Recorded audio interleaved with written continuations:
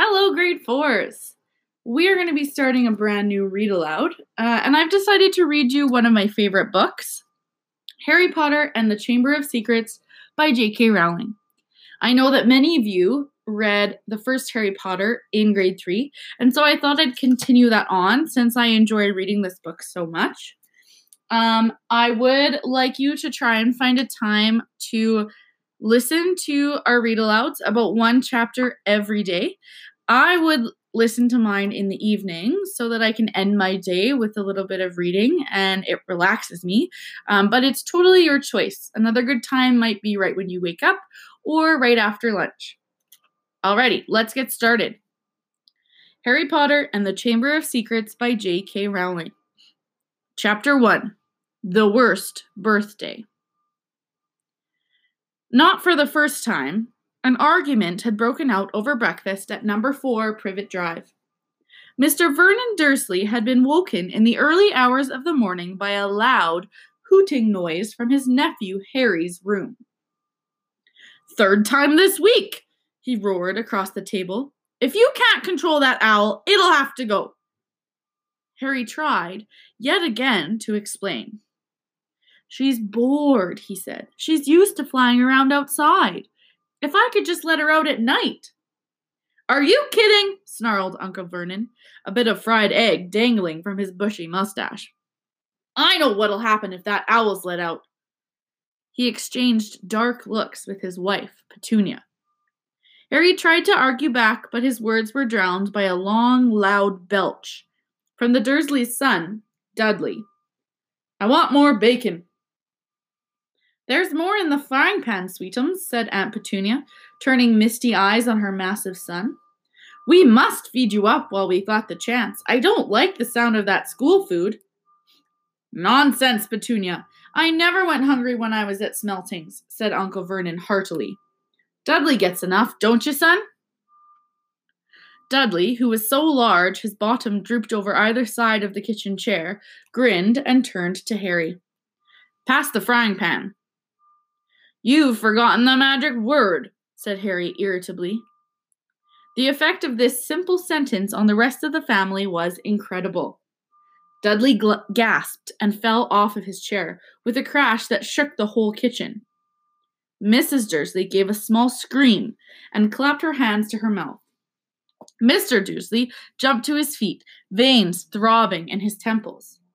"I meant please," said Harry quickly. "I didn't mean—" "What have I told you?" thundered his uncle, spraying spit over the table. "About saying the M-word in our house." "But I—" "How dare you threaten Dudley?" roared Uncle Vernon, pounding the table with his fist. "I warned you. I will not tolerate mention of your abnormality under this roof." Harry stared from his purple-faced uncle to his pale aunt, who was trying to heave Dudley to his feet. "All right," said Harry, "all right." Uncle Vernon sat back down, breathing like a winded rhinoceros and watching Harry closely out of the corners of his small, sharp eyes. Ever since Harry had come home for the summer holidays, Uncle Vernon had been treating him like a bomb that might go off at any moment, because Harry wasn't a normal boy. As a matter of fact, he was as not normal as it is possible to be. Harry Potter was a wizard fresh from his first year at Hogwarts School of Witchcraft and Wizardry. And if the Dursleys were unhappy to have him back for the holidays, it was nothing to how Harry felt. He missed Hogwarts so much, it was like having a constant stomachache. He missed the castle with its secret passageways and ghosts, his lessons, though perhaps not Snape, the potions master, the post arriving by owl, eating banquets in the Great Hall, sleeping in his 4-poster bed in the Tower dormitory, visiting the gamekeeper Hagrid in his cabin in the grounds next to the Forbidden Forest, and, especially, Quidditch, the most popular sport in the wizarding world. 6 tall goalposts, 4 flying balls, and 14 players on broomsticks. All Harry's spellbooks, his wand, robes, cauldron, and top-of-the-range Nimbus 2000 broomstick had been locked in a cupboard under the stairs by Uncle Vernon the instant Harry had come home. What did the Dursleys care if Harry lost his place in the house Quidditch team because he hadn't practiced all summer? What was it to the Dursleys if Harry went back to school without any of his homework done? The Dursleys were what wizards called muggles. Not a drop of magical blood in their veins, and as far as they were concerned, having a wizard in the family was a matter of deepest shame. Uncle Vernon had even padlocked Harry's owl, Hedwig, inside her cage to stop her carrying messages to anyone in the wizarding world. Harry looked nothing like the rest of the family. Uncle Vernon was large and neckless, with an enormous black mustache. Aunt Petunia was horse-faced and bony. Dudley was blonde, pink, and porky. Harry, on the other hand, was small and skinny, with brilliant green eyes and jet-black hair that was always untidy. He wore round glasses, and on his forehead was a thin, lightning-shaped scar. It was this scar that made Harry so particularly unusual, even for a wizard. This scar was the only hint of Harry's very mysterious past, of the reason he had been left on the Dursleys' doorstep 11 years before. At the age of 1, Harry had somehow survived a curse from the greatest dark sorcerer of all time, Lord Voldemort, whose name most witches and wizards still feared to speak. Harry's parents had died in Voldemort's attack, but Harry had escaped with his lightning scar, and somehow, nobody understood why, Voldemort's powers had been destroyed the instant he had failed to kill Harry. So Harry had been brought up by his dead mother's sister and her husband.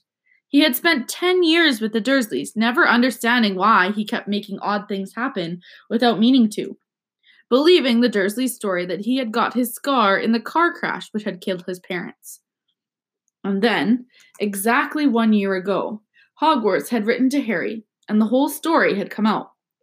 Harry had taken up his place at wizard school, where he and his scar were famous.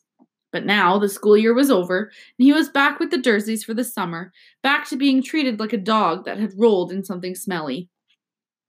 The Dursleys hadn't even remembered that today happened to be Harry's 12th birthday. Of course, his hopes hadn't been high. They'd never given him a proper present, let alone a cake. But to ignore it completely? At that moment, Uncle Vernon cleared his throat importantly and said, "Now, as we all know, today is a very important day." Harry looked up, hardly daring to believe it. "This could well be the day I make the biggest deal of my career," said Uncle Vernon. Harry went back to his toast. Of course, he thought bitterly, Uncle Vernon was talking about the dinner party. He'd been talking of nothing else for a fortnight. Some rich builder and his wife were coming to dinner, and Uncle Vernon was hoping to get a huge order from him. Uncle Vernon's company made drills. "I think we should run through the schedule one more time," said Uncle Vernon. "We should all be in position at 8 o'clock. Petunia, you will be—" "In the lounge," said Aunt Petunia promptly, "waiting to welcome them graciously to our home." "Good, good. And Dudley?" "I'll be waiting to open the door." Dudley put on a foul, simpering smile. "May I take your coats, Mr. and Mrs. Mason?" "Oh, they'll love him," cried Aunt Petunia rapturously. "Excellent, Dudley," said Uncle Vernon. Then he rounded on Harry. "And you?" "I'll be in my bedroom, making no noise and pretending I'm not there," said Harry tonelessly. "Exactly," said Uncle Vernon nastily. "I will lead them into the lounge, introduce you, Petunia, and pour them drinks. At 8:15. "I'll announce dinner," said Aunt Petunia. "And Dudley, you'll say—" "May I take you through to the dining room, Mrs. Mason?" said Dudley, offering his fat arm to an invisible woman. "My perfect little gentleman," sniffed Aunt Petunia. "And you?" said Uncle Vernon viciously to Harry. "I'll be in my room, making no noise and pretending I'm not there," said Harry dully. "Precisely. Now, we should aim to get in a few good compliments at dinner. Petunia, any ideas?" "Vernon tells me you're a wonderful golfer, Mr. Mason. Do tell me where you bought your dress, Mrs. Mason." "Perfect. Dudley?" "How about— we had to write an essay about our hero at school, Mr. Mason, and I wrote about you." This was too much for both Aunt Petunia and Harry. Aunt Petunia burst into tears and hugged her son, while Harry ducked under the table so they wouldn't see him laughing. "And you, boy?" Harry fought to keep his face straight as he emerged. "I'll be in my room, making no noise and pretending I'm not there," he said. "Too right you will," said Uncle Vernon forcefully. "The Masons don't know anything about you, and it's going to stay that way. When dinner's over, you take Mrs. Mason back to the lounge for coffee, Petunia, and I'll bring the subject round to drills. With any luck, I'll have the deal signed and sealed before the news at 10. We'll be shopping for a holiday home in Majorca this time tomorrow." Harry couldn't feel too excited about this. He didn't think the Dursleys would like him any better in Majorca than they did in Privet Drive. "Right. I'm off into town to pick up the dinner jackets for Dudley and me. And you," he snarled at Harry, "you stay out of your aunt's way while she's cleaning." Harry left through the back door. It was a brilliant sunny day. He crossed the lawn, slumped down on the garden bench, and sang under his breath, "Happy birthday to me, happy birthday to me." No cards, no presents, and he would be spending the evening pretending not to exist.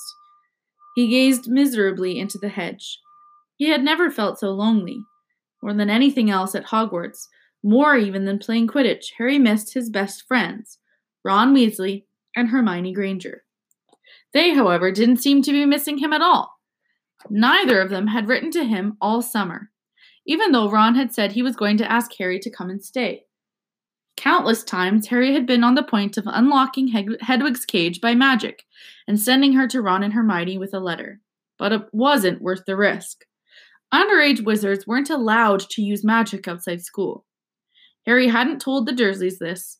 He knew it was only their terror that he might turn them all into dung beetles that stopped them locking him in the cupboard under the stairs with his wand and his broomstick.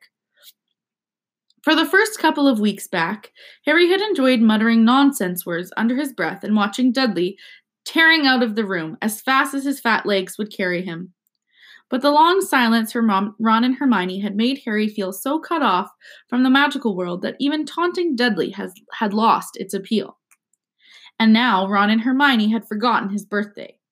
What wouldn't he give now for a message from Hogwarts? From any witch or wizard? He'd almost be glad of a sight of his arch enemy, Draco Malfoy, just to be sure it hadn't all been a dream.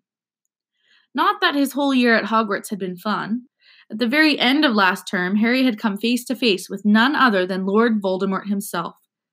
Voldemort might be a ruin of his former self, but he was still terrifying, still cunning, still determined to regain power.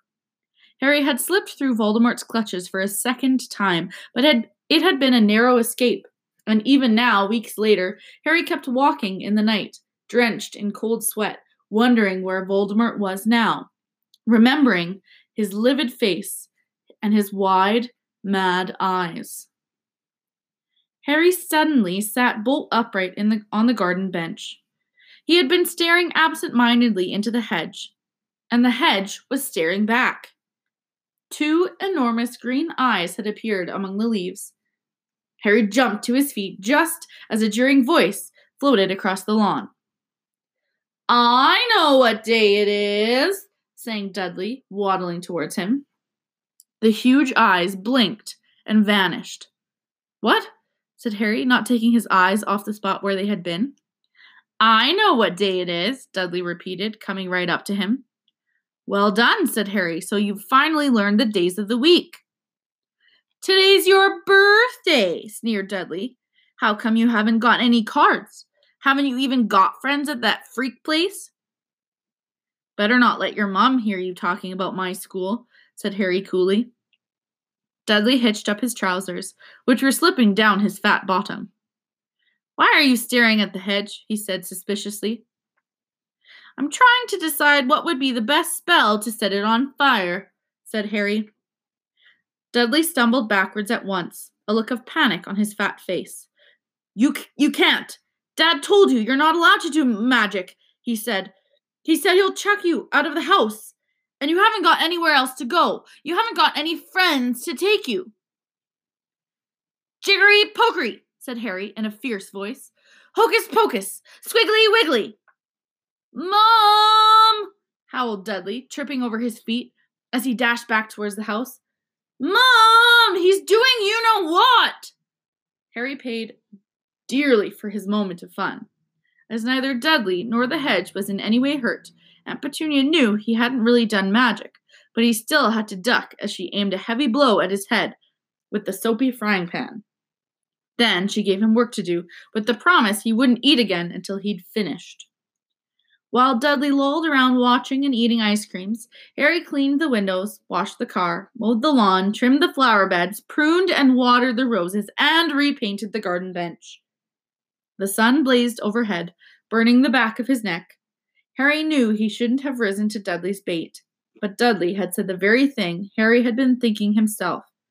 Maybe he didn't have any friends at Hogwarts. Wish they could see famous Harry Potter now, he thought savagely, as he spread manure on the flower beds, his back aching, sweat running down his face. It was 7:30 in the evening when at last, exhausted, he heard Aunt Petunia calling him. Get in here and walk on the newspaper. Harry moved gladly into the shade of the gleaming kitchen. On top of the fridge stood tonight's pudding, a huge mound of whipped cream and sugared violets. A joint of roast pork was sizzling in the oven. Eat quickly! The Masons will be here soon, snapped Aunt Petunia, pointing to 2 slices of bread and a lump of cheese on the kitchen table. She was already wearing a salmon pink cocktail dress.